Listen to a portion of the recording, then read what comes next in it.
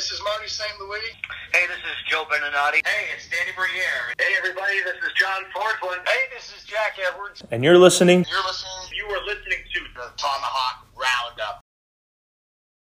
So what is going on, guys? This is Frank Zarowski of the Tomahawk Roundup on 88.1 FM WNTH, the voice of New Trier, and I am here with Craig Conroy, Assistant General Manager for the Calgary Flames. Craig, how are you today? I'm doing well. How are you doing? Good. I can't complain. The Hawks just made a big trade for Calvin DeHaan, so I'm really excited about that. Yeah, they've made a ton of moves. It's it's a fun time of the year for us. There's a lot of talk and a lot of stuff going on for sure. Yeah, so as Assistant General Manager, what are your day-to-day responsibilities running the front office, if you will? I probably do more player personnel, a lot of the amateur stuff, college free agents, European free agents, just anything, any assignments. I might be going with the team when Brad wants to get out and do some other stuff, and then just, it seems like there's always stuff to do around the office. So a little bit of everything, but mostly I'm out there kind of scouting, trying to find players and, make the team a little bit better. Yeah, so what does the process of scouting look like for our listeners who aren't as familiar as we are? What is the what, sorry? The process of scouting look like? I think the first thing is, especially on the amateur side, we have guys that kind of are scouts in different areas, identify players, and then once they kind of have the guys we really like, I shoot in to see them, watch the games. We have all of these different criteria, what we're looking for in the players, whether it's compete, the hockey sense, skill. You're going through evaluating each one, and then on that side, you're coming up with a list and trying to get ready for the draft. So, and then vice versa with the League of Hockey Move over in Europe that kind of runs our pro side. He's identifying players that he thinks could, I'll call him and say, hey, we're looking for a right shot defenseman. Do you have anybody in Europe that fits that we'd like to bring over? And then we go through that process. Then I'll go over to Europe. Unfortunately, when your team does so well, the guys that you want, they actually sign on different teams. So, and the same thing with Billy Powers. He does all our college. He'll do the same thing, and we'll do that with the college kids too. So, yeah, this year we're getting a lot of those free agents, but when your team finishes second overall, you don't get many. Yeah, speaking of that, the Flames had a great regular season last year, and so how do you replicate that performance with an even deeper postseason run? That's what we've had a lot of conversations about that now. I mean, obviously, it was an amazing regular season, but very disappointing in the playoffs. But we were about 2 minutes away from Game 2 to be up 2-0, and it's amazing how quickly it turns. And they showed kind of the speed, the size was a little more than we could handle in the last few games. So, for us, we're looking to get bigger. We're looking to get a little bit, but we just want to tinker with it. We don't want to make wholesale changes. We want to say, okay, hey, maybe a guy here or there to bring a little bit more off, not so much offense, but more physicality and size to the lineup. You just saw a big, deep kind of win in St. Louis. So not that we want to duplicate what they're doing, but we feel like we have a great young nucleus. We just need to add a couple pieces here and there to, try to figure it out. And we're trying to figure out the goaltending situation, too. I mean, we love Rittich with Smitty, whether he's coming back or not. We have John Gillies, who we really like. So, goaltending is probably the most important position with Binnington, as everyone's just seen. But so we got a lot of work to do this summer. So it's been a busy few weeks already. Yeah, so speaking of the draft, how does your new draft pick from the first round, Jacob Pelletier, meld with your aggressive style of offensive play? I think the one thing is we taught high hockey sense, character and skill, and he kind of checked all those boxes. I guess against what I was just talking about, we'd like to get a little bigger.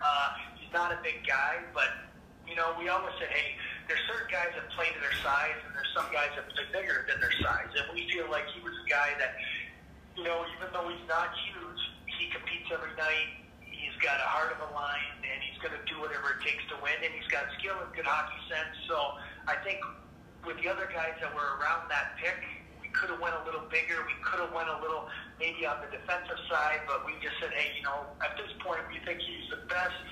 He has the best chance of popping at 26. So, that's kind of what it came down to. And analytically,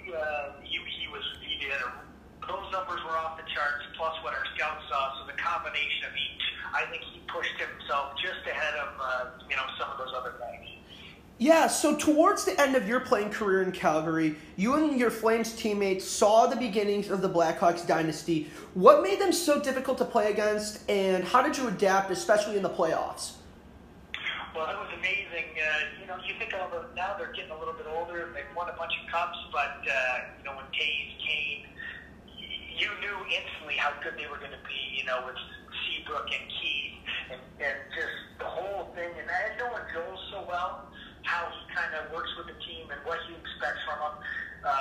I remember one day we were in there, and they were just young, and you're thinking, wow, these guys are going to be good. It was an afternoon game, and they put a beating on us. But to watch those kind of, I think just the chemistry, Taves is so much different than Kane, but when they just bring so much to the team, and then you have Keith, Seabrook, and, you have the Sharp and the Buffalo. It's amazing how over the course of time, when you had lads in there, how they were able to transition out of guys because of cap trouble, but bring in other guys and just continue to be solid. And now you see, they still got that core group. They're a little bit older now, but they believe that, hey, if we bring in a few guys, the way they finish the season in a year has got to be promising for them. But it was fun to kind of watch them as young kids, how they progressed and became superstars as they are today. It was a special team to watch for sure and play against. Yeah, so you actually played against one of your acquisitions in Michael Frolik. What does he bring to your lineup,